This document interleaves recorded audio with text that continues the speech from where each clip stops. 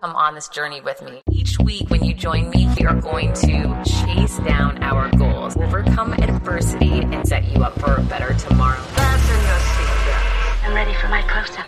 Hi, and welcome back. And if you can tell, I have a major frog in my throat. Well, not literally, it just feels like it, sounds like it. So I have definitely let myself get run down and have had some high-level stress going on the past 2 weeks, but things have worked out fine. In the end, I was not sleeping enough. I was definitely pushing myself way too far. And as you know, stress is that killer that you don't even realize it, but it's eating away at you all day. I mean, I could sense that I was having anxiety and I knew I was stressed out, but one situation that occurred was I found out I had mold in my bathroom and we were going to have to completely gut the bathroom. I have a 12-year-old. I was really questioning if I should move out of here temporarily. I didn't know what to do. I didn't know what the ramifications were. You know, just all that fear around, oh my gosh, what could happen? Is my son going to be sick? Am I going to be sick? Am I being a good parent? How did this happen? Just questioning everything, which is not a good idea, by the way. So it ends up, in the end, I got multiple estimates and had multiple people come in, and it turns out I don't think I have mold. Instead, it looks like there's mildew, which is a vastly different issue. And it doesn't look like I need to gut my bathroom. It looks like I need some very minimal work done. And again, I had multiple estimates. So the best thing that I did was I took action immediately and called people who've had mold, talked to them, called mold companies, called different contractors, and called trusted friends that I know had the same issue, and really gathered as much information as I could, and then just took action on it, and then compared everything and went with my gut, and just feel really good about where I'm at with it now. So that was, I guess, a 4-day process, which was a nightmare. And a number of other things. As you know, I believe in the octopus strategy and revenue around my business. And so I've been working on some major brand partnerships, and it's been taking a lot of time. And you'll see some of these will be forthcoming soon. But there's a lot that happens behind the scenes that you don't always know is occurring with others. I've also just finished the 12th iteration of my book proposal. The amount of time I have put into this thing far exceeds anything that I thought I would ever have to do to get a book proposal done. But again, I didn't have prior experience, didn't really know what I was doing. And I'm working with really high-level professionals that are helping me to create a great product to go to publishing houses and get it bought. So live and learn. This has been a really lengthy process, as well as I've been working with another vendor on a clothing line, and this has been months in the making. And we actually just got it sent back to us telling us we need to be more inventive and fill a white space that somebody else doesn't own yet. And they asked us to take another swing at it. So it's, months of work that now it can be very frustrating. So all these things sort of were happening at the same time. And I was pushing my limits. And you know what's funny is that I remember last Monday, I could feel a tingle in my throat. And since I've been speaking for a living the past 2 years, last year, wintertime, I lost my voice once. And I actually went and got a Z-Pack right away so I could get it back. This year, I could feel a tingle and I thought, oh, it's fine. I never get sick because I really typically don't. I work out all the time. I take care of myself. But I felt that tingle and I had an important private event to go to that evening and I went. And I should have never gone, or if I was going to go, I should have gone just for, a quick show up and do an Irish exit and leave. But I didn't. And I stayed there for hours, and then I got home late, and then I fell asleep later because I picked up the house when I got home, and I woke up in the morning and my voice was gone. So none of this is surprising. It just reminds me, listen to your body, put yourself first. Sleep is everything. And when you're not sleeping, you can anticipate if things are not going to go well. So great reminder for me. However, I'm not taking a Z-Pack this time.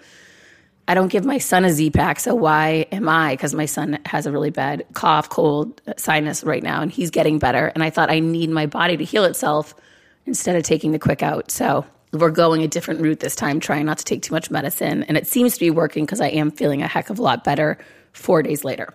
So today on the show, there's two themes that come up as a result of the guests that I have. One is finding your purpose, your passion, which a lot of people ask me about, which was a long road for me for sure. I didn't even know that was a thing, by the way, when I was younger. I don't know if you knew about this, but that you're supposed to follow your passion and purpose in your work. Who knew? I just knew you were supposed to make money. Okay, well, I was mind blown when I figured this out. In my late 30s, someone told me that, why aren't you following your heart and your passion, your purpose in life? And I said, I don't know. Why would you? I was told you couldn't do that as a young kid.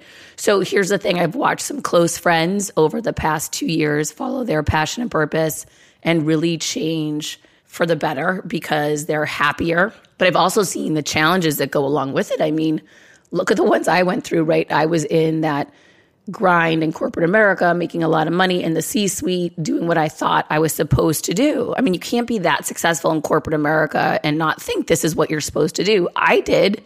But what I've found is you can be really good at a lot of things. Doesn't mean it's just one thing in one lane for you. And I talk about this so much, is that blow up the lanes, take your talents wherever you want to go. Am I grateful I made the switch? Yes. It's much more rewarding what I do now, but it's been incredibly challenging along the way, having a one-man company and being a rookie at everything. I'm a rookie podcaster, a rookie author, a rookie at writing book proposals, a rookie speaker, a rookie brand partner, all these things I had never done before because I was a chief revenue officer. So, the journey is really challenging. And people say, oh, love the journey, enjoy the journey. I see people who are independently wealthy loving the journey, but there's moments when you're going through the struggle where you're questioning, holy cow, should I have left this job? Holy cow, should I be doing this to myself? I see my other friends on vacation all the time, and I, can't take my eye off the ball right now. I've got to continue to push forward. So there's pros and cons to both, but I will say this. I garner passion, purpose every day. I feel so grateful. I get messages every single day about how I impact people's lives. I never got that before in corporate America. And there is this sense of meaning that I'm supposed to be doing this that I didn't have before. So just ask yourself, do you get that meaning? Do you find it? If you don't, start taking small steps to remember what it was you loved to do. What were you drawn to do? If money didn't matter, what would you do? And start moving towards that. Even on the weekend, spend time doing it at night, whenever you can. But start dipping a toe into it so you can start the process of evolving yourself out of where you are and into where you're meant to be. I have a really good friend who's an attorney. She loves fashion. She's been drawn to it her whole life. She started doing pro bono work for the law firm with startup fashion companies. And that was putting a toe into something that didn't exist. And over the last couple of years, she's been in the grind trying to build a business around fashion law. And it's been really challenging. However, it brought her to a place where another law firm recognized all that she was building, all that she was doing. And she inevitably left the law firm she was with, joined this new law firm, which values her and values her initiative. The last one didn't. And now she's slowly making this move into this completely different world where she's feeling more valued. She's aligned with the people she works with. But none of this would have happened if she didn't start off saying, I'm going to try to do some pro bono work for fashion brands because I love fashion.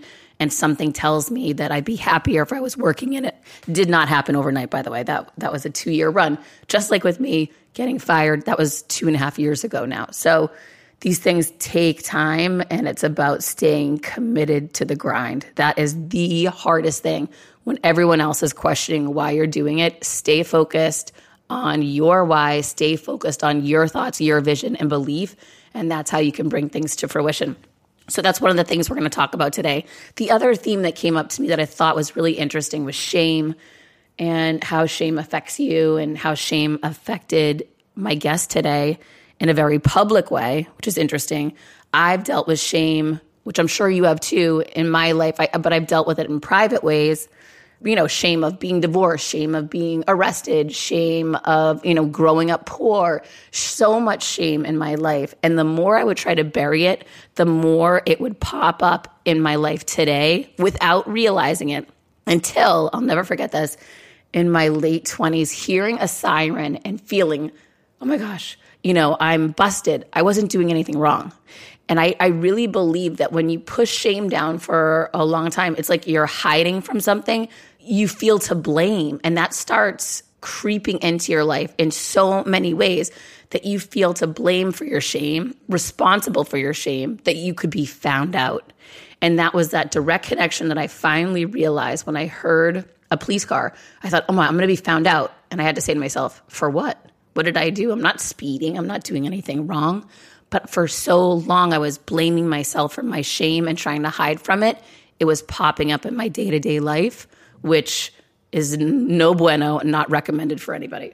So what I learned by all of that is that shining a light on shame frees you from it. Shining a light on shame ends the shame. And here's the thing. Everyone has had shame. It's been cool for me to watch my son, who doesn't seem to have very much shame. He wanted to have friends over the other day, and I said, oh my gosh, the house is a mess. And I immediately went into my old way of thinking. And he said, who cares, Mom? I said, because I don't want your friends to see the house messy, and I want to get home and clean it and this and that. He said, Mom, that doesn't bother me, and that doesn't bother my friends. No one will care. You're the only one that cares. If you want to clean up when we're there, you can, but it's not a big deal. And I just thought, yet again, I'm going back to this, like, oh, I have to hide that things aren't perfect all the time. When the reality is, I know they're not perfect. I talk about that so much that my life is far, far from perfect. There is no such thing as perfect. And if you see someone trying to act perfect, run. Yet I still have my moments where it's recovering from hiding from shame for a long time, that you almost feel that's your job, is to cover those things up. And he's been teaching me in the greatest way a 12-year-old boy can, that these things don't matter. No one cares. No one's judging you. People are more concerned with their own lives and having fun and enjoying life. So why don't we jump in the game with them? So I'm really excited for you to meet my guest today, because she's got such an amazing story. Her name's Jess Ekstrom. She's the founder and CEO of Headbands of Hope, a company she started as a junior in college in 2012. Holy cow. For every headband sold, a headband is given to a child with cancer. If that is not purpose and meaning, I don't know what is, and I'm so proud of her. She's such a light. Her first brush with success was selling all her toys on eBay when she was 12. Since then, Jess and her company have been featured on the Today Show, Good Morning America, everywhere. I mean, this girl's been everywhere for reaching out and helping children's and children's hospitals in the U.S. and in 15 other countries. She's a professional speaker and the founder of Mic Drop Workshop, an online course and community dedicated to empowering more people to share their stories on stage. Jess and her husband are currently traveling around the country, get this, in their Airstream with their dog. Okay, that's wild. She's definitely different. She's definitely curious, and she's definitely giving back so much. So I'm really excited for you to meet her. So hang tight. You're about to meet Jess. Meet a different guest each week.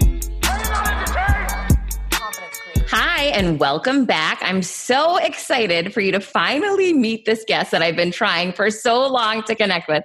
Jess Ekstrom. She's the founder and CEO of Headbands of Hope, a company she started as a junior in college in 2012.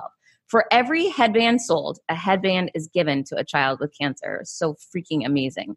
Her first brush with success was selling all of her toys on eBay when she was 12 years old, then her sisters, but we can get into that after. Jess has been featured everywhere, from the Today Show, Good Morning America, Forbes, People, Vanity Fair. I mean, some major cred that you've got going on right now. But more importantly, you've donated hundreds of thousands of headbands to reach children in hospitals with cancer across 15 different countries. She's also a professional speaker and the founder of the Mic Drop Workshop, an online course and community dedicated to empowering women to share their stories on stage. Jess and her husband are currently traveling around the country in their Airstream alongside their dog, Ollie. So Jess, thanks for being here. Oh my gosh, thanks for having me. I'm so glad we could finally do this. It's been kind of crazy, but yeah, I'm so excited that you're finally here. So can you take us back through and really how you started out, some of the challenges, major public challenges you and your family faced when you were younger, and how that took you down this path to where you are today?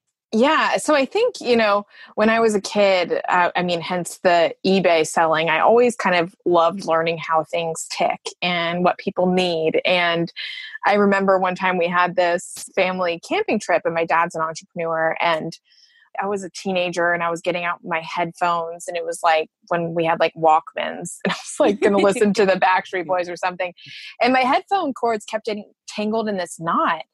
And I was getting so frustrated that these headphone cords were getting tangled. And I said to my dad, I was like, headphone cords should just roll up like a slinky so they don't have to get tangled anymore. And then I told him, I was like, I'm just going to invent this. And I remember he sat me down and he looked me in the eyes and he was like, that's already been invented, but I want you to keep thinking that way. Just keep looking at the world through a lens that you can fix it. And really, that was such a defining moment of my life where I didn't think about being an entrepreneur. I thought about being like a problem solver. And that was kind of how I started walking through the world until my senior year of high school. We had some very shocking news where my family was involved in this very public scandal that I talked about for the first time in the book, which has been another thing of its own, finally coming forward with it. But it was something that like you think would never happen to you, things that you read in the headlines or on your Facebook feed, and you just kind of categorize it in this box like, oh, that'll never happen to me. And then when it does, you realize like you're not immune to anything. And that gives us a choice of how we want to live our life, whether that's like the fear of the unknown or the excitement of all the possibilities. And it took a while, but I think now 10 years later, it's definitely living more in the excitement of possibilities. And when you say it took a while, what did that look like? Was it your family just went under a weighted blanket for a month, or did certain people evolve out of it? How did you evolve out of that? And how did you push forward? I think there's a lot of pressure to see silver linings immediately. Whenever you go through something, it's like, well, what's the meaning in this? And you have to jump out of bed the next day and be like, seize the day, because everyone else around you, you see just living life, what appears at like their highest volume. You see everyone's highlight reels on social media and Instagram. And so when you experience something that's really hard, for me, it was a public scandal. My uncle is Bernie Madoff, and he's the biggest financial fraud in history. And so we went through something very public, and also just losing all of our money on top of that, just kind of having to start at zero. But it wasn't something that we could just jump out of bed the next day and say, like, we're stronger than this. It was really tough. And so I think giving yourself like a grace period to just be upset and feel what you feel and realize that this isn't permanent, that it'll pass. But I think that now I can look back and see that one single experience, like unknowingly, started to write a different story for all of us. So my parents, they became park rangers eventually. And my grandparents, they lost their entire retirement and they started a cab driving company. So they became entrepreneurs at like 80 years old. And so I think little by little, we found meaning through engaging with life again and just getting back on our feet. But it wasn't this like snap your fingers, snap out of it, drink some water and move on. It was a process. Yeah, I felt like that very different. But when I got fired, it definitely wasn't the next morning you just wake up and you have an epiphany and, you ride off into the sunset. Those things stink. They take some time. But like you said, they can lead you to a completely different course in your life that you would have never found otherwise. Mm-hmm. And I think that, sometimes when we think about optimism, or we think of it as this like Pollyanna, just fluff, just see the good in things. But really, when we need optimism the most is during the dark times. And it's not as much of a mood as it is a strategy. And when you think about like any great movement that has happened or any great change or progression, it's always began when times weren't good. And so when we can see sometimes like the problems, maybe not immediately, but as opportunities for something better, we can kind of connect the dots back to our life and realize like when those pivotal moments were. And it usually wasn't a time when there were hearts and flowers all around you. Absolutely. So you went through this time, you were in school, in college, and that's when you founded Headbands of Hope.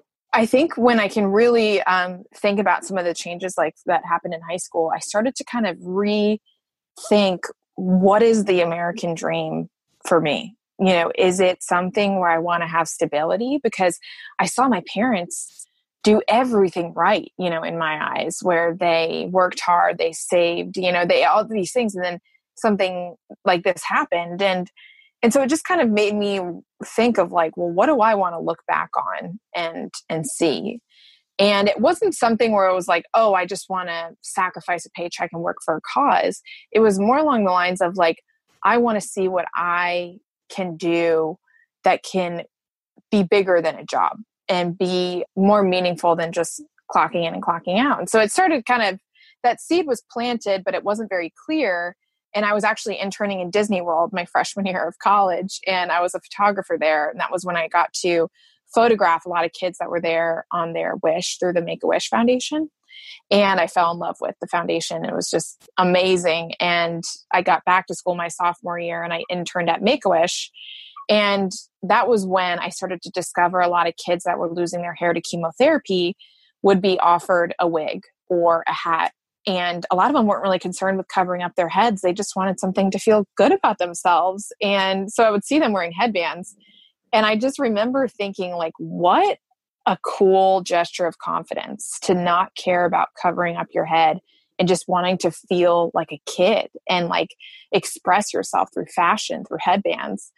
And I just did this like Google search. I mean, I remember exactly where I was. I'm like, I wonder if someone's doing this, and looked up headbands for kids with cancer and saw that wasn't, a connection that had been made yet. And I think that like those are the moments, some of the most pivotal moments of our life when we're searching for something that we want and we can't find it. And we have to decide like, is this just something I'm going to brush off, or is this my mountain to climb? And it wasn't even this decision, like, should I do this? Should I not? It was like, I couldn't help myself, but just start dabbling like, oh, I wonder if, this domain's available, or I wonder what it would look like if.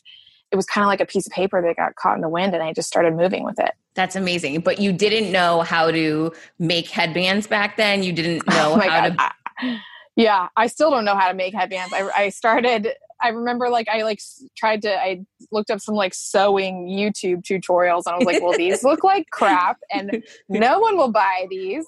But so the idea was, for every headband I sell, I'm going to donate one to a child with cancer. It's called Headbands of Hope. And so I was a college student, and I just started like looking at what I had. I went over to the business school and asked professors that were smiling in their directory photos for 15 minutes of their time. And I'm like, okay, what are taxes, and should I be concerned about them? And I just went to try to look at what I had and build from there. I think a lot of times the mistake is a harsh word. I would say a lot of times the direction that I see people take is they think about the Super Bowl and they think about this long plan ahead instead of just thinking about the first down. And it is so much easier to keep going after your goals when you give yourself permission to just do what feels good and do what feels right to you right now. You don't have to quit your job and go all in on this idea. You don't have to try to get a round of funding before you make your first sale. Like, what are the small things that you can do today? And I think that is how Headbands of Hope wasn't built based off of like one big thing that happened to us. It was just the day after day, small things that eventually added up to something big. But this business grew very rapidly, so rapidly that you ended up giving your commencement speech when you graduated from school.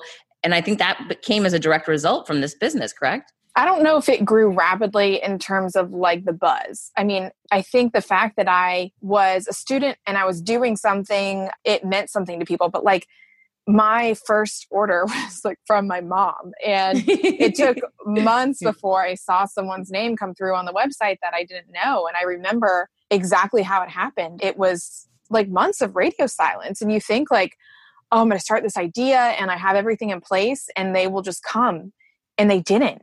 And I'm just like, what the heck am I doing? Like, should I start applying for jobs, after graduation? And when starting out a new business, it's a complete pain to get through the LLC part. Tailor Brands makes it 90% easier. It's easy and affordable to get your LLC with Tailor Brands.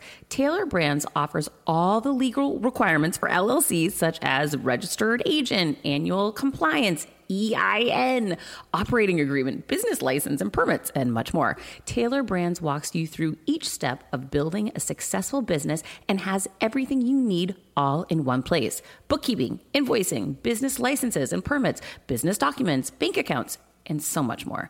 And our listeners will receive 35% off Taylor Brands LLC formation plans using this link, taylorbrands.com/confidence. That's TAILORBRANDS.com/confidence. So get started today with Taylor Brands.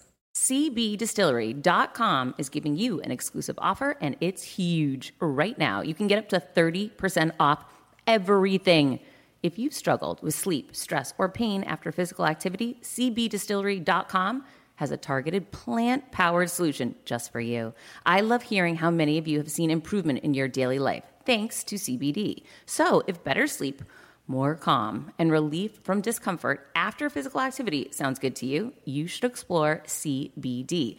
Don't miss this massive sale and get up to 30% off your order.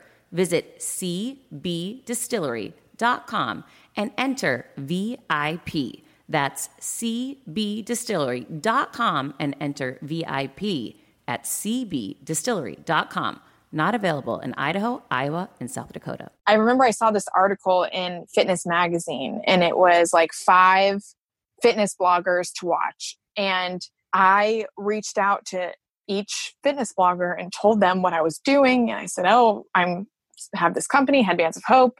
I would love to send you some product. And if you like it, then if you could post about it, I would really appreciate it. And so out of those 5 fitness bloggers, 2 of them responded to me. And then one of them actually ended up posting on her blog. And that was the day that I made like $500 in sales when this girl posted about me on her blog.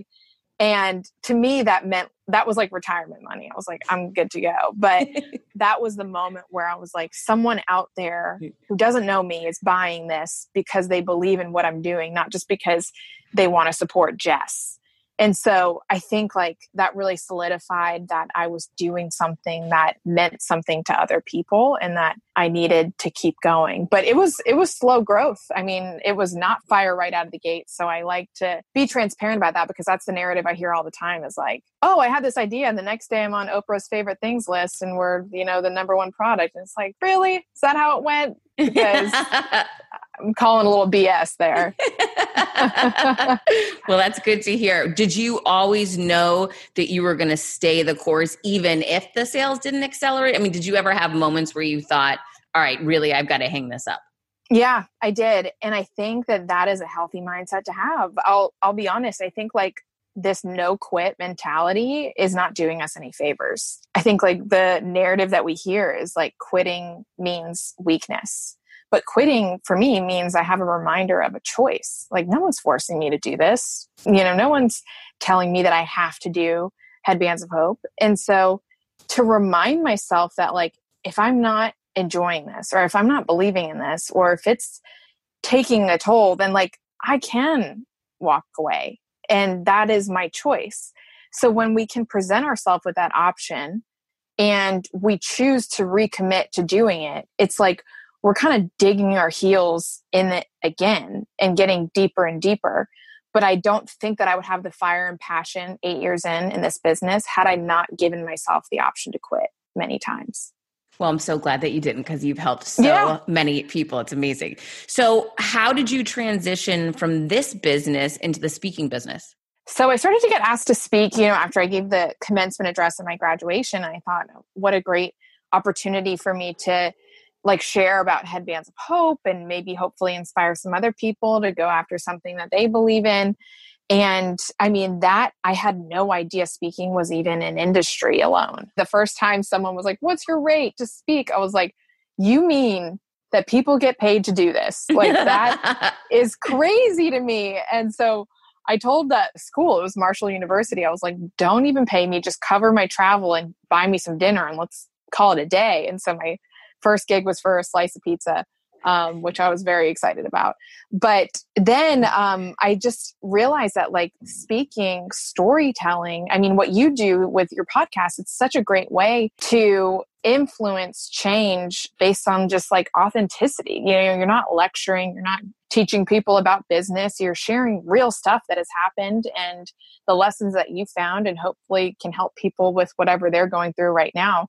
And so it really, speaking turned into this whole other mission and then whole other business for me. And so I started speaking. What went from like twice a year is now around 50 times a year. So hence living in an Airstream and traveling around, most of it is for speaking engagements. One of the things I also noticed too was that there's just not a lot of women on stages, especially when it comes to tech business. And the numbers are just so imbalanced when it comes to equal representation on stage. And so I started Mic Drop Workshop, which is an online course and community to get more women, not just speaking, but getting paid to speak. Because that was the other thing I found was a lot of women thought, well, they had the exact same mindset that I did. It's like, oh, if I enjoy doing this, if it's meaningful for me, then that means I don't need to get a paycheck. And that couldn't be further from the truth. We don't have to choose between making a living and making a difference. Let's do both at once. And how long was this trajectory? Did this happen over a year, 2 years, or is this a couple of years? So I gave my first speaking engagement in 2013. And I started doing a lot of colleges at first because I was a college student, so it was perfect. And then now that I've gotten a little bit older and my message has evolved, I now do mostly corporate and conferences and events. I love speaking at women's events. And so it was really evolved into something that I just never would have predicted for myself. And I think that's the other thing I like to kind of sit back and think about. Like when we think about our goals and our plans, you know, we can kind of hold them with this clenched fist. Like, I'm starting this idea, or this is what I want to be and this is what I want to do. But we can't let our plans kill all of our possibilities, because there's so much out there for us. And when we're so set on that like one destination, that one pinpoint that we're aiming for, we might miss something that you don't even know exists yet. It's so true. And which is, I mean, I'm so impressed by it. I read some of the reviews of your course. I mean, you've gotten phenomenal reviews on setting these people up to become speakers themselves. And like you said, for so many, myself included, I didn't know that people got paid to speak. And, you know, I had 20 years in corporate America. We just never hired speakers in the industry I happen to be in. So we only know that limited amount of information that we have in that bubble we live in until someone taps you and says, hey, let me, you know, access this information or share this information with you, which is so powerful. And I want to make sure that people do check out your Mic Drop course, because if you don't know about the speaking business and you're curious, this is a great way to find out really, really quickly, which why not learn more about what is available to you out there? And like you said, sharing your story is just, it's so powerful. Yeah. And you're so right. Like, we know what's in our reach. And so to be able to be transparent, like, especially, you know, even about like money too, and getting paid, like, people, especially with women, it's so taboo. And I'm like, let's put it all out there. Like, let's support each other, because we won't know what to ask for, or sometimes we don't even know what we should believe that our value is, have we not talked to other people. So yeah, if you're interested, you can go to micdropworkshop.com and check it out. Thank you for that. And I just recently have learned, I've spoken with a lot of different people this year, and some of the stages, I mean, there are people getting paid $150,000 for 60-minute keynotes. And it's shocking to me that I felt just like you. Wow, I'm just lucky to even be on this stage at first. And then just gaining the insight, understanding, you know, how other people are valuing their time, their expertise. And I like to tell people, or frame it up differently, to say, I'm not getting paid for the 60 minutes I'm out there. I'm getting paid for the expertise I've created across my lifetime, and boiling it down into something very tangible, specific, and helpful to an audience in 60 minutes, which helps me to feel better about charging higher absolutely amounts. There was this story about Picasso. Whether or not it's a real story isn't really the point. It still sounds good. So he was like at this cafe, and it was after, you know, his work got really famous, and someone came up to him and was like, oh my gosh, you know, you're Picasso, will you paint me a picture? And so he just takes a napkin and he kind of draws this like stick figure on it and hands it over and says, okay, that'll be $5,000.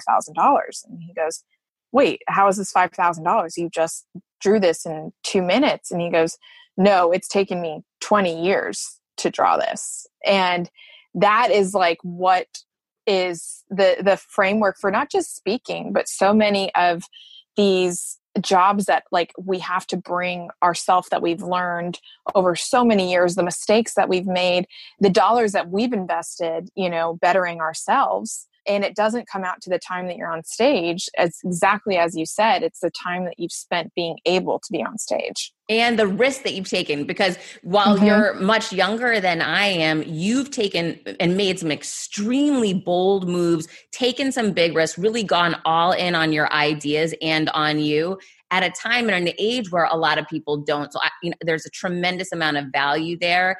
And that message, because it's so unique and different, I feel like that deserves to be heard. How is it that you transition from being a CEO, a founder, then a speaker, then someone who's created a course teaching speaking, to deciding that you wanted to write Chasing the Bright Side and become a best-selling author? It started with speaking and realizing that my stories can change people, and everyone's stories can change people. And you don't have to be an expert to do that. That's one of the things we talk about in Mic Drop Workshop is like, you don't have to have a library named after you or be like this doctor of something. People actually crave authenticity and realness now more than ever. But I think with Chasing the Bright Side, it came from this exhaustion that we've talked about already of like the success narrative that we hear from so many people being this overnight success and that they had this perfect plan and it just worked out. And none of us were born knowing how to do anything. And none of us were born knowing how to like start a business or, do our taxes or anything. And so we all had to start somewhere. And we all had to start with this belief that something is better than here, of like what's next, and this optimism.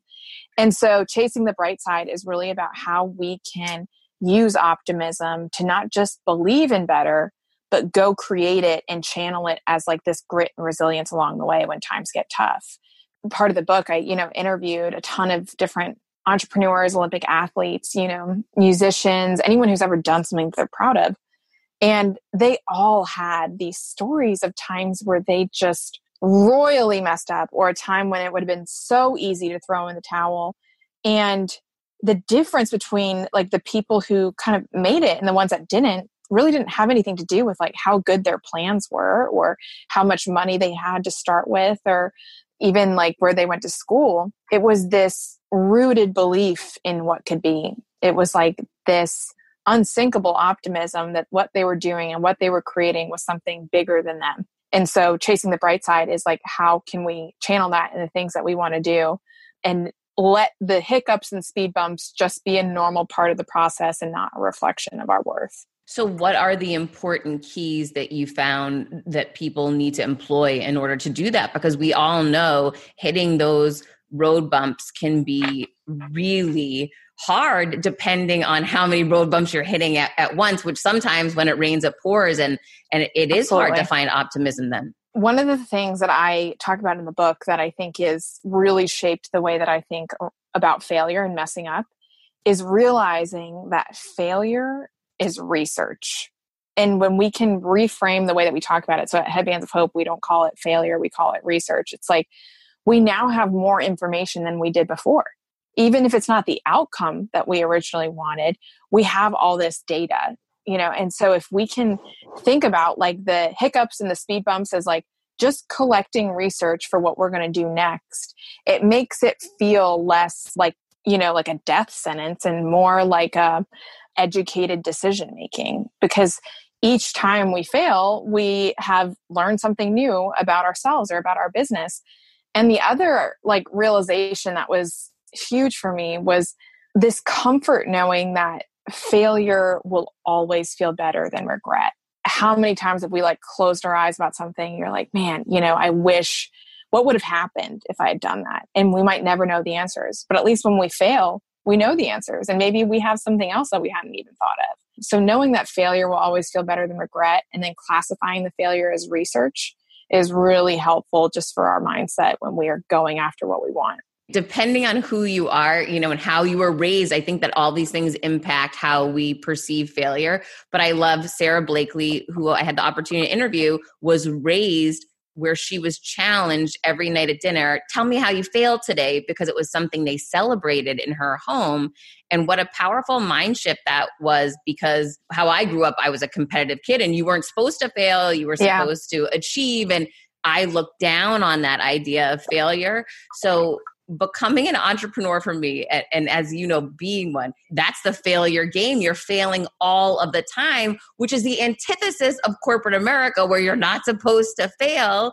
And it's just these really seismically different worlds, and trying to acclimate. And of course, failure, accepting failure and learning from it, it should be a part of everyone's life everywhere. However, just learning this at such a later stage in life is really, it's challenging to, to take this on and really immerse yourself in it. I still get completely stressed out when I see something failing.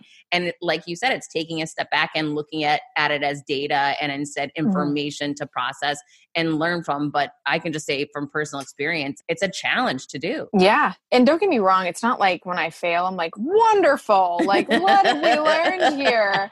I mean, it sucks. And it's not something that it's like, let's celebrate it and let's aim for it. But I think that if we let it define us, like that's where we get in trouble, where we connect our wounds to our worth. And I did that in the beginning of my business, where I got a loan from my dad for my first round of production, because I didn't have the money to put up to get our first round of headbands in, and he wanted to be my first investor. And I wired that money to the manufacturer, and I never heard from them again. That was a $10,000 investment that you lost. $10,000. Oh my gosh.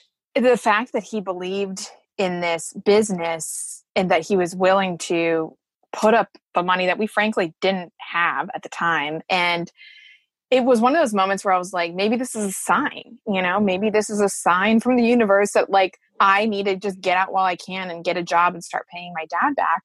But then I started to think about, I went to bed that night and was just like, this isn't about the embarrassment of failure. This is about this need, that isn't being met. And what I'm doing is meeting that need. And so I can't let this be it. And so I remember I got this like $200 or $300 grant from my school that was giving away to students who were starting businesses. And I bought 2 types of headbands from this supplier on Etsy who let me buy like really low minimums. And I put them up on my website, and I never took outside money after that. But it was this moment where I now know, I'm like, if I could get past that, if I could not let that define me, then I can, surpass anything. And so sometimes like those failures set the tone for our resilience, and it makes us believe in our capabilities that like we didn't even know that we had, which is kind of the cool thing. Well, I also like the fact that you didn't harp on that $10,000 going missing and harp on, focusing on that negative, because sometimes I see people do that, obsess almost about that negative incident, and it becomes all consuming. Yeah. It becomes part of their identity. And I think that it took me a while to share it. I mean, that was 8 years ago now. And I think I started sharing it like 2 years ago in my talks, and now it's in the book, and, where it gets into detail about like what happened and how I felt. And it was something that I thought like, if I share this story, then I'm a fraud. Like if I'm out here teaching people about how to, start a business or like whatever it is, and I'm sharing this, then I'm doing them a disservice. And that couldn't be further from the truth. If anything, like no one cares about the time when I was on the Today Show or Good Morning America. Like no one can learn from that. But what they can learn from is a time when I was negative $10,000 and trying to scrape together, pennies under my mattress and turned it into a multi-million-dollar company. And so I think that it's a part of our like duty now as entrepreneurs is to also share those things when we're ready to tell them and be transparent, because it's the people like me who are going through that those were the stories I needed to hear. I didn't need to hear about someone's success. I needed to hear about the time when they almost quit. So the fact that in some ways there's a lot of similarities in regards to you writing this book and showcasing and highlighting the failures and really stepping into your fears and, shining a light on quote unquote shame. Was this one of the biggest scary moments for you, or moments where you questioned your confidence when you were going to launch this book? When I was writing the manuscript for a year, I was like, just by myself in a coffee shop or in the Airstream and just alone with my thoughts, like typing away. And then you just don't even really think about like when this is going to be in the hands of people. And oh my God, I'm like, I talked about like my first period and now it's like going to be like who's going to read this? And then, so leading up to it, I said to people, I was like, when like Britney, like Spears lost it and shaved her head, like that was the level I was at. I was so anxious. I was like, what are people going to think? And especially I was also coming out with this, some of my closest friends had no idea who my uncle was. And now I'm sharing it in this book. And so that was really, really scary. But then the amount of readers and support and messages that I get every day that they had something that was in their closet that they weren't sharing, or their first business plummeted and now they're like thinking about maybe their next idea or whatever it might be. I'm like, that makes it all worth it. And I think like what took me so long to understand about speaking and being an author and being a podcaster like you, I'm not a podcaster, but just having a platform, it's not about how to paint yourself in the best light. It's about how can you be of service to others. And a lot of times that means not painting yourself in the best light. And so I think that that's like how my nerves and like have been settled because I know that it's serving others. So these are such great life lessons that you're learning at such a young age. I'm so proud of you. I'm so excited for you because it's really about celebrating when you are stepping into the fear, because as you saw firsthand, having that Britney Spears scared to death moment that I can totally relate to, the book coming out and questioning if you're an author and why you're doing this and who it's going to hurt and offend and upset and all of these emotions. But then, like you said, once it's out and live, getting this amazing, meaningful feedback that you're helping one person time and time again, that feeling is sort of what it's all about, in my opinion. When you start connecting with that and finding that, which I never had when I was in corporate America, it's really life-changing. And that's what I want people to know and want them to see with your book is that, this was scary for you. This is real. And it's petrifying when you're going through it. But when you're feeling that fear and still moving forward, that's where the magic really starts happening. Yeah. And I always like to tell people, like, what can you do to just break the seal of fear? You don't have to like dive into the deep end. You don't have to do belly flop or whatever it is. Like, how can you just wade in the shallow end? Like, how can you dip your toes? And because a lot of times it's just that first step that's holding us back. And because we feel like that first step is kind of like going down this like roller coaster. Like once we take one step, then we're all in, and it doesn't have to be like that. And so how can you do something small that breaks the seal of fear? Is it looking to see if this domain is available? Is it, exploring on Shopify, like to see what it would be like to start your e-commerce company? Is it having coffee with someone who's been there? Is it listening to this podcast? What can you do to just do something small that just breaks the seal? When I started podcasting, an online store was the furthest thing from my mind. Now I'm selling my group coaching on the regular, and it is just so easy, all because I use Shopify. Shopify is the global commerce platform that helps you sell at every stage of your business, from the launch your online shop stage to the first real life store stage, all the way to, did we just hit 1 million orders stage? Shopify is there to help you grow. Whether you're selling scented soaps or offering outdoor outfits, Shopify helps you sell everywhere. From their all-in-one e-commerce platform to their in-person POS system, wherever and whatever you're selling, Shopify's got you covered. Shopify helps you turn browsers into buyers with the internet's best converting checkout, 36% better on average compared to other leading commerce platforms, and sell more with less effort thanks to Shopify Magic, your AI-powered all-star. I didn't know what I was going to do when I got fired. Launching my own business seemed so intimidating. I didn't know how to set up a website, and I really didn't need to. Shopify does it all for you, and they make it so easy. It was that breakthrough moment for me that I realized I can do this. I can go to work for myself thanks to Shopify. What I love about Shopify is you don't need to have all this technology information you don't need to know how to plan and run things. You just need to go to the platform, turn it on, and know what you're selling, and Shopify is going to help you figure out the rest. Shopify powers 10% of all e-commerce in the U.S., and Shopify is the global force behind Allbirds, Rothy's, and Brooklinen, and millions of other entrepreneurs of every size across 175 countries, including your girl right here. Plus, Shopify's award-winning help is there to support your success every step of the way, because businesses that grow with Shopify. Sign up for a $1 per month trial period at shopify.com/Monahan, all lowercase. Go to shopify.com/Monahan now to grow your business no matter what stage you're in. Shopify.com/Monahan. No matter what stage you're at, they're going to make it easy. Another day is here, and you're ready for it. What to wear? Check. Breakfast, lunch, and dinner? Check. Planning for what's next and how to save for it? That's where Bank of America can help. For your financial to-dos, Bank of America has experts ready to help get you closer to your goals. Get started at one of our local financial centers or 24/7 in our mobile banking app. Find a location near you at bankofamerica.com/talktous. What would you like the power to do? Mobile banking requires downloading the app and is only available for select devices. Message and data rates may apply. Bank of America NA, member FDIC. At Evernorth Health Services, we believe costs shouldn't get in the way of life-changing care, and we're doing everything in our power to make it possible. Behavioral health solutions that also keep your projections at their best? It's possible. Pharmacy benefits that benefit your bottom line? It's possible. Complex specialty care that cares about your ROI? It's possible. Because we're already doing it. All while saving businesses billions. That's Wonder made possible. Learn more at evernorth.com/wonder.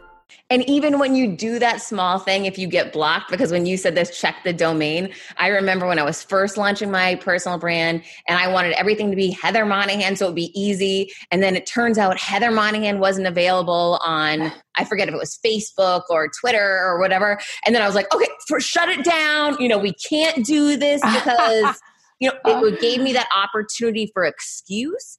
Instead of, and it took me and some of my good friends saying, all right, hang on a second, then let's do the Heather Monahan or whatever. Like that stuff doesn't matter in the end. And here I am a couple of years later, I have the hindsight to say this. It doesn't matter if you name it, my new website, it doesn't matter what you name it, but just the act of, like you said, researching it and then figuring out whatever is available and whatever suits for that moment, because there can be so many different iterations and so much growth. And I mean, look how you've evolved from being a founder of a business to becoming a speaker, to teaching others to speak, to becoming an author. All these things don't happen overnight. It's an evolution and it's just about getting started. Mm-hmm. Yeah. I don't feel like we get clarity in our plans. Like sometimes we want to tell ourselves, okay, if I just sit down and figure out what my next 5 years is going to look like, then I'll be good. But like our plans are just guesses. We have no idea what the future is going to look like. And so I feel like we get clarity when we engage, when we take steps, when we have conversations, when we're not head down in a spreadsheet. Nothing against like planning. I think planning can be great in a certain level of capacity, but like if we're looking for the answers in our plans, we're not going to find them. It's so true. Action is always going to be the answer. I couldn't agree more. So just tell me, where can everyone find you? Where can they find Chasing the Bright Side? So you can find Chasing the Bright Side anywhere books are sold. We're in Barnes & Noble and Walmart. You can go to chasingthebrightside.com and pick it up. We're also doing a book club this year, so you can go to chasingthebrightside.com and find that as well. And you can find me on Instagram at Jess_Ekstrom, and I would love to hear from you. And your website, I love your website. It's fantastic. Oh, thank you. Yeah, JessEkstrom.com. You can go check it out. And if you want to buy some headbands, you can go to headbandsofhope.com. Yeah, and also at Jess's website, you can see the Mic Drop workshop, learn a little bit more, and check out her reviews. They're really impressive. So thank you so much for taking time out of your busy schedule. I appreciate it immensely. Thanks, Heather. Thanks for having me. All right, we'll be right back. I asked you to try to find your passion. Hi, and welcome back. I hope you loved meeting Jess as much as I loved interviewing her. She really is the real deal and just such a bright light. That's the only way I can put it. And I'm so proud of the work that she's doing. Okay, first I have to tell you about something. This is an unbelievable solution. If you're over 40 years old, you need to listen up right now. I don't know if you've heard about muscle loss, sarcopenia. Starting in our 40s, we lose 1 to 3% of our muscle mass a year. The muscle loss is called sarcopenia, and it's the next big health issue affecting adults in North America. It is to muscle health what osteoporosis is to bone health. Wow, and I'm living that, people, let me tell you. Rejuvenate is clinically proven to help increase muscle recovery, aids in rebuilding lost muscle, and assist in the prevention of muscle atrophy in patients after an injury or surgery. Essential amino acids are the building blocks of protein and are vital to restoring and repairing lean muscle. The body does not produce essential amino acids, making it necessary to obtain them through diet. Amino acids have a faster absorption rate compared to typical dietary protein, and Rejuvenate is a unique blend of 9 essential amino acids. It's taken over 17 years of medical research and 25 clinical trials to perfect the formula. So listen, I've been taking Rejuvenate for the past couple months, and I'll tell you, it's as simple as putting this little packet in water and drinking it. It's so easy. It tastes so good. It's proven to increase your body's ability to rebuild and repair lost muscle by 57% at rest. Why would you not take this? I don't understand. And by the way, it's not an expensive investment, right? Invest in yourself. It's the best investment you'll ever make. This is so much less than a Starbucks coffee a day. It is not expensive, and we're going to give you 15% off the entire order. So use the promo code CONFIDENCE at checkout and get 15% off your entire order. I have been taking this once a day. You can take it up to twice a day. Taking 1 to 2 servings of Rejuvenate a day as part of a balanced diet will help slow and or prevent muscle loss, maintain energy strength, give you a better quality of life, and help you live stronger and longer. Again, you don't do anything but drink this. It tastes good. It's in a packet on the go. You can put it in your purse, in your briefcase, take it to work, and drop it in your water. That's it. You literally do nothing but rebuild muscle while you're resting. Why wouldn't you try this? If you're over 40 years old, you better try it, because this is really going to be a game changer for you, and you will thank me as always. So check out rejuvenatemuscle.com, and you've got to check out the promo code CONFIDENCE, 15% off your entire order. And it already wasn't expensive to begin with. So make an investment in you, rebuild muscle. You know, so many people are always saying, why am I gaining weight in my 40s? Well, it's because we're losing muscle. If we stop that process and regain some of that muscle, maybe we can get back to eating more. So that's why I am all in. Okay, so today in my question and answer period, I've got a lot of questions from LinkedIn actually this week, and I wanted to dig into some of them. So one of the questions I got was about presenting. Here's the thing, people struggle with the idea of giving a presentation if speaking isn't your jam, which is 99% of the world. It's not, and I get it. So here's the thing. Number one, people are not listening to you. The goal is to get their attention. People are always thinking, I want to get out of here. I want to do this or that. I want to think about the problem I'm having at home or at work. They don't really want to listen to you. So you're the only one that's focused on you, which I find entirely comical when you actually stop and think about it. The goal is to engage with these people. So I like to start off a meeting asking a question. How many other people are as excited to be here today as I am? And start laughing. Break the ice. They're in the boat with you. You've been sitting there before. No one is dying to be there, but it's part of your job. You have to be there. So I usually open with something like trying to get them to answer, because if you can get the audience speaking back to you, it makes it a little bit easier on you and on them. And then tell a story. Anytime you can open with a story, something relatable. I did this with my TED Talk. You're really going to connect more. People will be more interested. And that's what they're going to remember from your meeting. So ask a question so that you connect with the audience and they see that you get it's painful to be there. To open with a story that's relatable to the material you're going to cover your material. And then let them know that you're grateful they're there, you're grateful they're paying attention, and open it back up to them to engage with them, to ask questions. It's so much better when you can have more of a conversation and an interested audience versus you standing up lecturing. Nobody wants that. The other thing I'd recommend for people to do is to go on site to the location where you're going to be speaking ahead of time, so that you're familiar with it. You're familiar with what it's like. Get clear on what the expectations are, clear on what's worked in the past before. You want to do your homework. The more you practice at home on your own, the better equipped you are going to be to deliver a confident, powerful talk or presentation. Put the time in. These things don't happen by chance. I practiced for my TEDx talk for, I think, 6 weeks.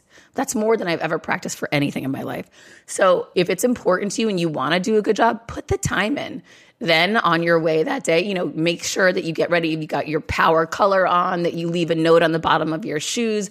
And when you are on your way, listen to that playlist of your life that fires you up, that reminds you that you can do anything. And watch out, world, you are going to crush it. And if you don't, turn it into a joke. So many times when I've been giving presentations at work, I had to cover boring material. And if I would make a mistake reading data from a chart, I would always say, did anyone even catch that? Is anyone even listening anymore? And they would laugh. And any way that you can make it less painless on people to be there, that makes it more fun. So think to yourself, what are the presentations you've enjoyed at work? What's a presenter that you've liked, that you've seen? And on some level, think of those key points. Like, were they funny? Did they make it less painful in different ways? Think about that, because people are just dying to get out of the meeting. Sadly, that's the truth, people in corporate America. Okay, next question. So I had a woman reach out to me saying that she's having a hard time. She wants to appear more professional. She works with a lot of men. She feels like they are not supporting her to get ahead. She wants to leverage LinkedIn more and maximize that opportunity. And she wants to take on more things to separate herself, like putting together events for people, but she's just so tired and worn down. Here's the thing that I would say is that, number one, put yourself first, make yourself a priority in your life. Look at your sleep habits, look at your workout schedule, your meditation schedule, whatever you do, right? For me, it's working out and sleep. Those are like my 2 keys. And then, spending time with my child is critical. But for you, what is it that works? Figure out what that is first. Next, look at, okay, if you're not being received professionally, how are you dressing? Are you showing up on time? Are you prepared? Are you organized? What are you bringing to the table? Are you showing up as yourself, or are you showing up as a watered down version of yourself? You need to have this inner dialogue with you and assess where you are and why. What are the holdbacks? Why are you not leaning in? Why are you not taking a chance? Figure out what those reasons are that someone would not see you as professional. I was in a toxic work environment a few years ago, and I was very professional at work. And while some people might not like me, they always saw me as professional. So earlier in my career, there were some people that did not see me as professional because I would wear short skirts. So I changed that. I would not wear short skirts anymore. So, listen, here's the thing. Look at your situation and say, why would someone not see me as professional? How can I fix it if that's important to you, right? As I got older and I was further along in my career, wearing a dress to work is something I do in a heartbeat. I wouldn't think twice. However, when I was trying to be seen as more professional when I was younger, I would wear pantsuits. So again, it depends where you are in your career, how you feel with your confidence and about yourself and rocking, who you are. But really just think about it. Most of the time, it's because you're showing up late, you're unorganized, you're not dressing the part, whatever. But if you don't feel like you have the answer, ask a trusted advisor at work. Ask your boss. Ask, someone that you respect their opinion, and they're going to want to help you, because most people are nice. Just don't ask the villain at work, because they definitely won't want to help you. So invest in yourself, do an internal audit on how you can be better, and put a game plan together to make that happen, and make yourself a priority. When you start doing that, people will start changing around you because you're changing within you. And that's critical. The more you respect yourself, the more you value yourself and believe in yourself, the more everyone else will. And don't start taking on new projects and ideas until you're managing and feel really good about where you are with you. And that means if you're questioning that you're professional, if you're questioning you can't get to things on time, if you're questioning you can't handle your workload, it doesn't make sense to take on another project. Also, if these people are treating you poorly, you want to do an inventory of those people and that company that you're in. Sometimes we could be in the right job, but we might be in the wrong company. Sometimes we can be in the right job, but just on the wrong team. So you need to do an internal audit of all these things and start seeing how you feel when you're with these people. Start seeing how you feel when you're doing this job you're tasked with. But do this internal audit and really get real with yourself. Does it mean you should leave this industry? Does it mean you should leave this company? Does it mean you should leave this team? Or does this mean that you should make some changes about yourself and you want to give this team a shot? Do this audit, take this opportunity to really assess where you are and who you're with and what's working and what's not, and take action to change what you want to change. Start showing up as the best version of you. and see what happens around you. Okay, I heard from another person who just left a C-suite position. What's up? These are my kind of people. And is really scared and doesn't know what to do, but knew that that job was not for them anymore and really doesn't know how to move forward. You know, it's super scary. I've been there. But what I kept doing was taking action, and those action steps would take me to the next thing, right? So I posted when I got fired. This person didn't get fired, they left. But you could post, I just left my C-suite position. I'm super scared. That's what I did. I posted, just got fired, super scared. If I've ever impacted you in any way, I'd love to hear from you. That started a domino effect in my life that created so much opportunity for me, landed me on the Elvis Duran show. When I was sitting there in front of Elvis Duran, he said to me, obviously you're writing a book, Heather. And I said, well, obviously I am. I wasn't. It's really important you know that. I was not writing a book at that point in time. However, that man believing so much in me and having that conviction in me, I jumped on the plane. I Googled, how do you write a book? And by the time I landed in Miami, I was prepared to be disciplined, to sit and write every day. And within 4 months, I had my book done. So don't count anything out, but start taking action to get that domino effect occurring.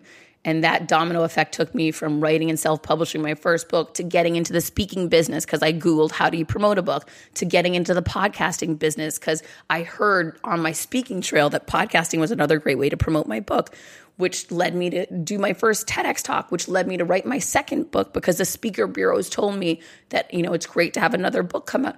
All these things I didn't know ahead of time. I figured them out along the way. So start the domino effect. Take action today to start moving things forward and be open to where it takes you. Okay, finally, my last question, because I'm going on and on with the frog in my throat and it's probably killing you right now. So here's the thing. I heard from a woman that said she has men at work who are quote unquote complimenting her or making comments, and it's really uncomfortable for her at work. Interesting. Yes, I am familiar with this, especially when I was younger. You know, I was sexually harassed at work. And I'm not saying she's being sexually harassed, but I'm just giving you the backstory. I was sexually harassed at work when I was younger, and a couple of different times. Here's what I know now that I'm 45. No one would do that to me now. Is it because those people changed or because I changed or the environment changed? My opinion is primarily it's because I changed. Now, I have seen some things in business the past couple of years, which is there is more of this joking going on in the workplace. And I'm sure you guys see this too. You know, oh, I can't say that because Me Too movement or this or that, or, oh, they'll send up a red flag to corporate. You know, it's sort of a joke. I find that, and I don't know if you do. I'm interested actually to hear if you do. Oh, I can't hug you because, you know, you might tell HR, or whatever weird comments people make that, yeah, they're slightly uncomfortable, but listen, if business and life were all easy and swimmingly fun, everyone would be killing it, right? So there are difficult conversations sometimes we may be faced with. However, there's a line. And when I explained that these things happened to me when I was younger, I was very naive. I would put up with so much, quote unquote, put up with. But what I mean, I would allow things to happen and turn a blind eye to it because I thought if I do that, they'll think I'm cool, I'm positive, I'm one of them, and then I'll get promoted, and then I'll be part of the team, and then I'll do better. I was wrong. And creating boundaries and being really clear about what's okay and what's not is critical to moving forward with respect in business. And I've learned that, you know, from my 30s and on in business. People will treat you the way you teach them to. Look around you. In your environment, are they treating just you that way, or do they treat every single woman in the operation that way? I know they're not treating every woman that way because there's one woman there that's not letting it happen. And maybe some people call her a bitch. Maybe they do. But you have to decide what works for you. There's so many solutions. One is have a conversation with the person that you feel is complimenting you too much, that makes you feel uncomfortable, or saying things in a way that you don't like. Tell them, hey, that's really uncomfortable for me. I don't really like thinking about, you know, how I look when I'm at work. I'd love it if you want to give me a compliment on my presentation. I'm totally down with that. But for me, it doesn't feel really comfortable when you talk about my dress. So can you and I just agree that that is over and now you're going to start complimenting me on my work? You know, you could literally say something that simplistic to someone. It doesn't have to be a fight that, you know, I'm going to go to HR and charge you because you said that my dress was beautiful and I look really great today. People only know when we share and communicate clearly with them. If we aren't clear and we aren't honest in our communication, they are not reading our minds. That's important to know. important to recognize. And I believe people will respect you for that. You know, there's an older gentleman that I work with in LA that I love this guy. And he'll say things to me like, Heather, you look amazing today. It doesn't bother me at all. Now, if someone in a different capacity, a different person would say that and get so excited to see me, it might be weird if they were closer to my age or, you know, different people, different situations. You know, it doesn't have to be a blanket statement that you don't want, you know, this is, I want the company to know no one should ever say anything about my hair. It can be unique and it can be, you know, there are different situations, different opportunities and interactions across business. But if you're having a problem with a certain person, my advice would be deal with them first and give them that chance to rectify the situation. They just might not know. It's that simple and truly, you know, or they might like you. We don't know, right? We have no idea. And if that's the case, they're probably going to feel badly about it, but they'll probably change the behavior. So I would try to do it in an amicable way, be honest, be direct, and just understand that they can't read your mind. And then if that doesn't work, obviously there's so many other things you can do. You can go to a trusted mentor at work. You can go to a manager. If you have to go to HR, you can go that route. I would always rather try to work things out on my own before you have to ask the company to take action. Once you get to that point, which that happened for me twice in my earlier years, things can really accelerate from there in a different way. You know, so if you're going to file some type of a grievance or, you know, that's when things can get a little weird at work. But in the end, you need to stand up for yourself. You need to create boundaries for yourself and you need to respect yourself. And you know what might happen, which is what happened to me the first time. I left the company. It got to a point where I had filed grievance. You know, things were really unraveling. I didn't like it. And I said, me crying before going to work is not worth it anymore. I'm out of here. And I left there and started over a different company, which led me to an amazing equity partnership opportunity where I made a tremendous amount of money in my early 20s. So yes, there was a micro challenge. I hated the working environment, the culture, and how women were treated, especially how I was treated. I decided I tried to fix it. I couldn't. And I decided to leave that environment and went to an event, met a person that gave me an opportunity I would have never received otherwise. And so macro in the big picture, that opened up a whole new career and opportunity for me. So sometimes things come in front of you. It's about how you handle them, how you address them, how you take them on, and how it may pivot you in a new direction that could be the best thing that ever happened to you yet. So hoping that you love this episode. Please subscribe. If you haven't left me a review yet, send me a screenshot of your review. I will sign you up for my $299 Confidence Creator video course. I get such great feedback on it. And I would so appreciate the reviews. When you post about the show, please tag me. I will always repost, reshare, and appreciate the love so, so much. Here's to you. Continue to create your confidence, and I will catch you next week. I decided to change that dynamic. I couldn't be more excited for what you're going to hear, start learning and growing. Inevitably, something will happen. No one succeeds alone. You don't stop and look around once in a while, you could miss it. Come on this journey with me. Hi, I'm here to tell you about a new podcast that I am so excited about, Negotiate Your Best Life, hosted by Rebecca Zung, a part of the Yap Media Network.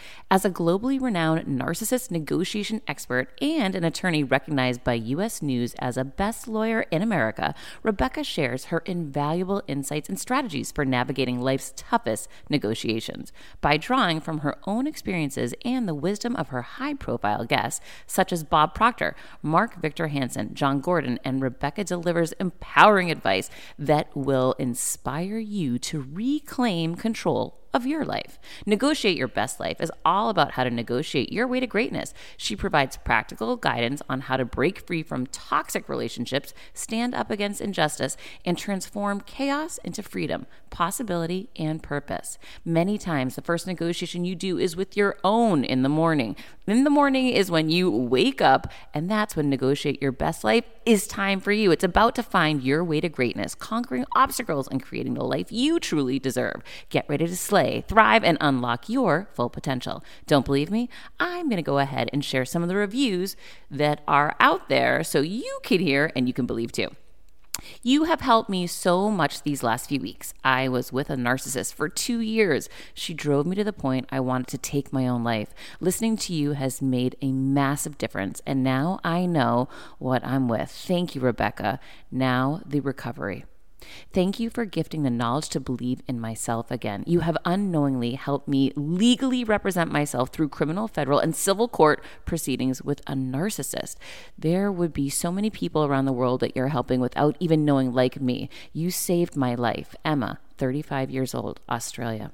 If you are ready to stand up against injustice and transform the chaos in your life into freedom, possibility, and purpose, then check out Negotiate Your Best Life now. Subscribe to Negotiate Your Best Life with Rebecca Zung on Apple Podcasts, Spotify, or your favorite podcast platform.